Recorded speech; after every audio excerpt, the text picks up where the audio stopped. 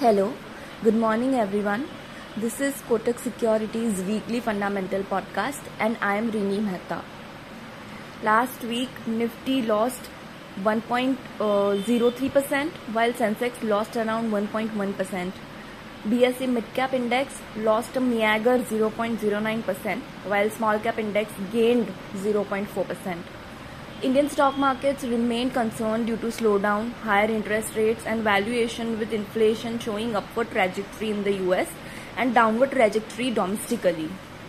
Global market sentiments were impacted by Fed Chairman Powell's statement, in which he said that the Fed may have to raise interest rates higher than previously anticipated.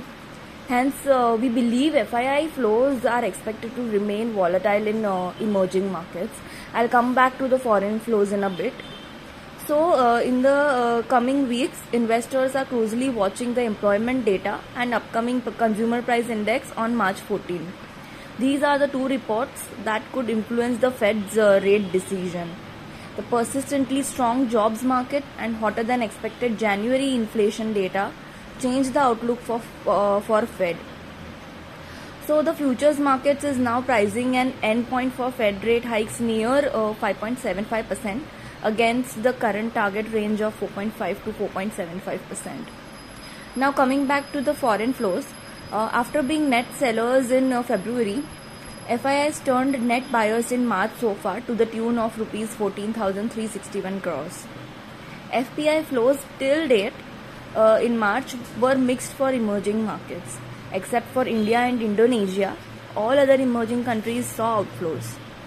Now if we look at the stock picks for the week, our pick of the week is Gujarat State Petronet or GSPL. GSPL's third quarter EBITDA was 15% below our estimates, driven by further weak volumes and higher opex. With new KG-D6 volumes ramping up and LNG prices softer, volumes have likely bottomed and should recover from fourth quarter. We reiterate GSPL as our preferred pick among India gas, as mispricing remains glaring. So guys, we maintain buy on the stock with rating with buy rating and fair value of rupees 375, which was 380 earlier. Lastly, we also like Varun Beverages. We have a buy rating on the stock with fair value or target of rupees 1500. The stage is set for another strong year for the stock, guys.